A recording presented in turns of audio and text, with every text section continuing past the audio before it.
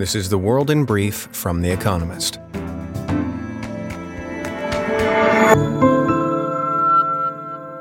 Our top stories. Brittany Griner, an American basketball player, was sentenced to 9 years in prison by a Russian court for attempting to smuggle illegal drugs into the country. President Joe Biden called the ruling unacceptable. Ms. Griner has been detained in Moscow since February 17th after customs officials discovered vape cartridges with a small amount of hashish oil in her luggage. America has reportedly offered to free Victor Bout, a Russian arms dealer imprisoned in Illinois, in exchange for Ms. Griner, and Paul Whelan, a former Marine who was detained in Moscow in 2018.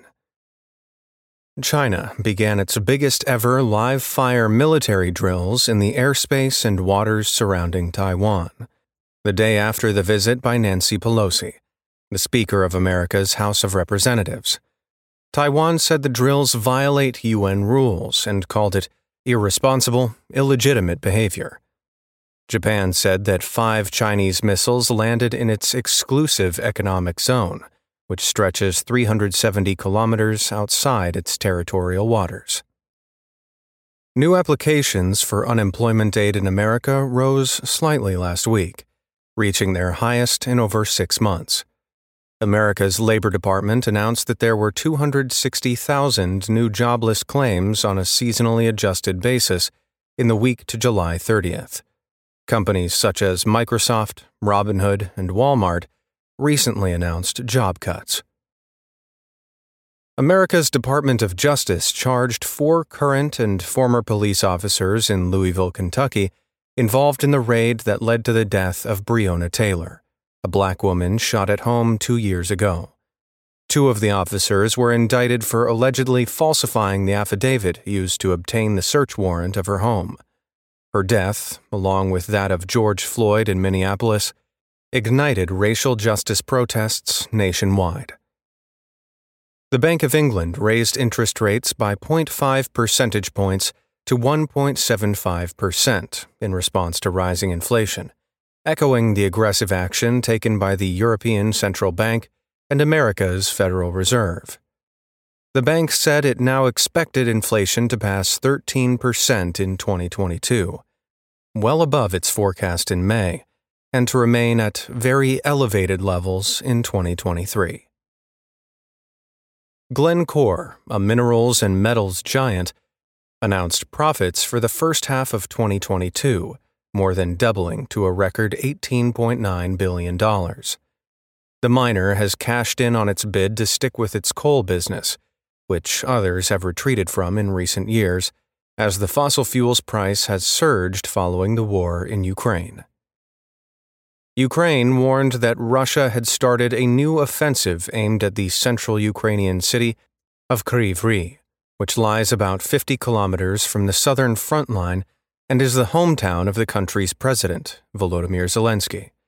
Earlier, Mr. Zelensky urged Xi Jinping, his Chinese counterpart, to hold direct talks with him. China has refused to condemn Russia's invasion of Ukraine and ignored requests to engage with the Ukrainian government's top brass. And fact of the day, $1 trillion. The amount that the war in Ukraine has taken off forecasts for global GDP in 2022.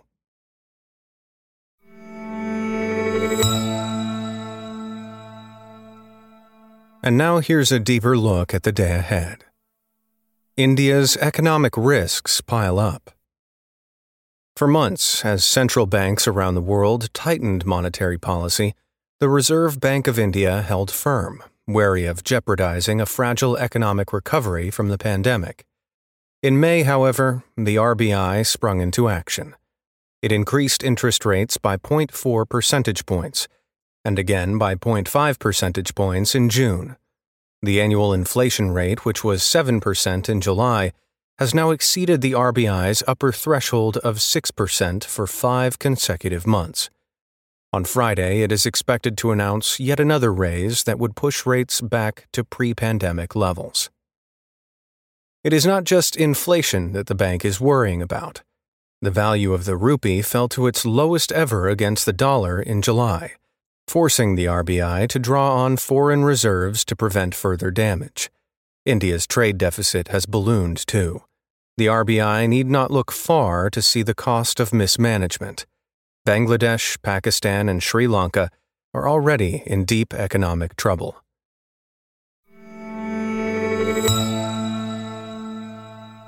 The Sultan and the Tsar. Recep Tayyip Erdogan and Vladimir Putin meet in Sochi on Friday for their second summit in 17 days. The war in Ukraine has brought Turkey and Russia's leaders closer, but also shifted the balance of power in their relationship. Mr. Putin is more isolated than ever and suffering humiliations on the battlefield. His Turkish counterpart, until recently a pariah in Western capitals, has made himself indispensable by brokering a deal to release Ukrainian and Russian grain exports across the Black Sea. But Turkey also needs Russia for its money. Mr. Erdogan's government has not joined in Western sanctions, making his country a destination for oligarchs' superyachts and potentially also for their investments. Last week, the Kremlin said it is buying $6.1 billion in Turkish treasury bonds as part of a loan deal for the Russian-built Akkuyu nuclear power plant, currently under construction on the Mediterranean coast. The cash will provide a much-needed boost to Turkey's shrinking foreign currency reserves.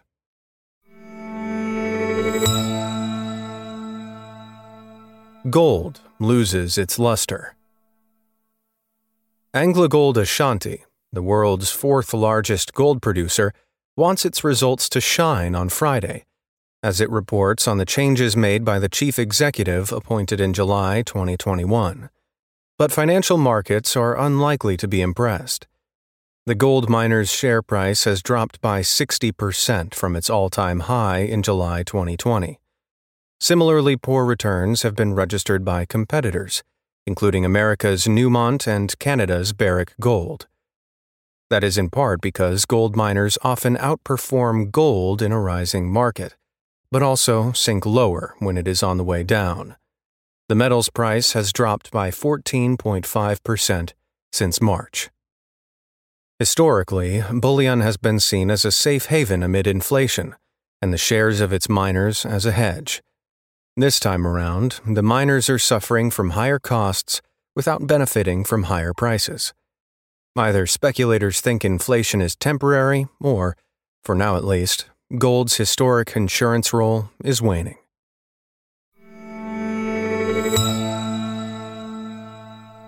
America's job market comes off the boil.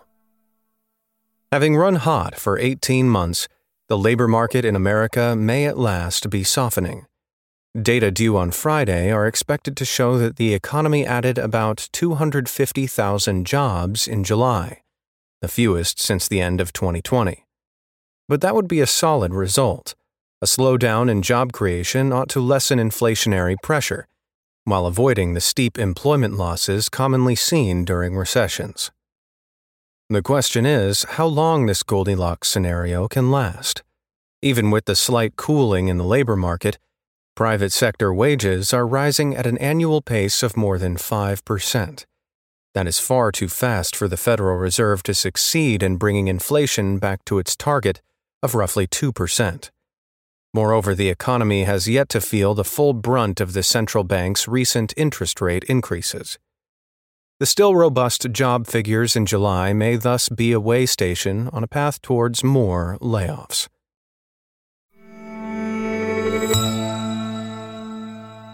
The Edinburgh Festival struggles to stay festive. The first Edinburgh National Festival was held in 1947 to rebuild cultural ties across Europe following the ravages of the Second World War. Since then, it has prided itself on its cosmopolitanism. In 2019, 2,800 artists from over 40 countries performed in classical music, theater, and dance shows. This year's edition, which starts on Friday, is fighting to hold up that mantle.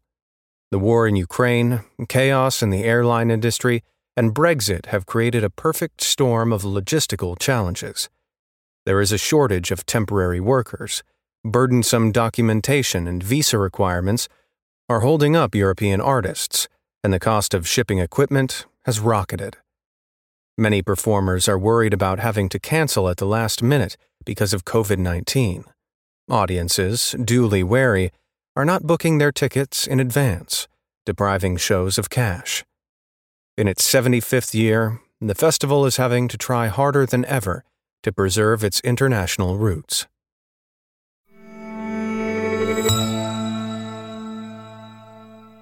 Daily Quiz.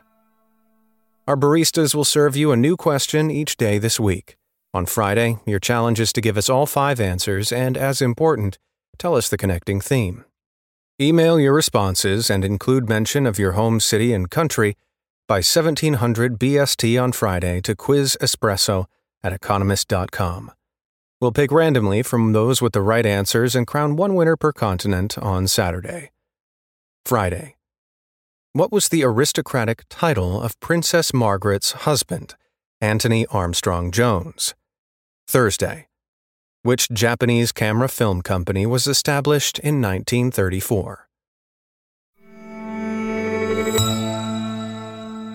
The winners of last week's crossword. Thank you to everyone who took part in our new weekly crossword published in the weekend edition of Espresso. The winners, chosen at random from each continent, were Asia, Vincent Ko-Chun Keat, Kedah, Malaysia. North America, Jug Stanovich, Kansas City, United States.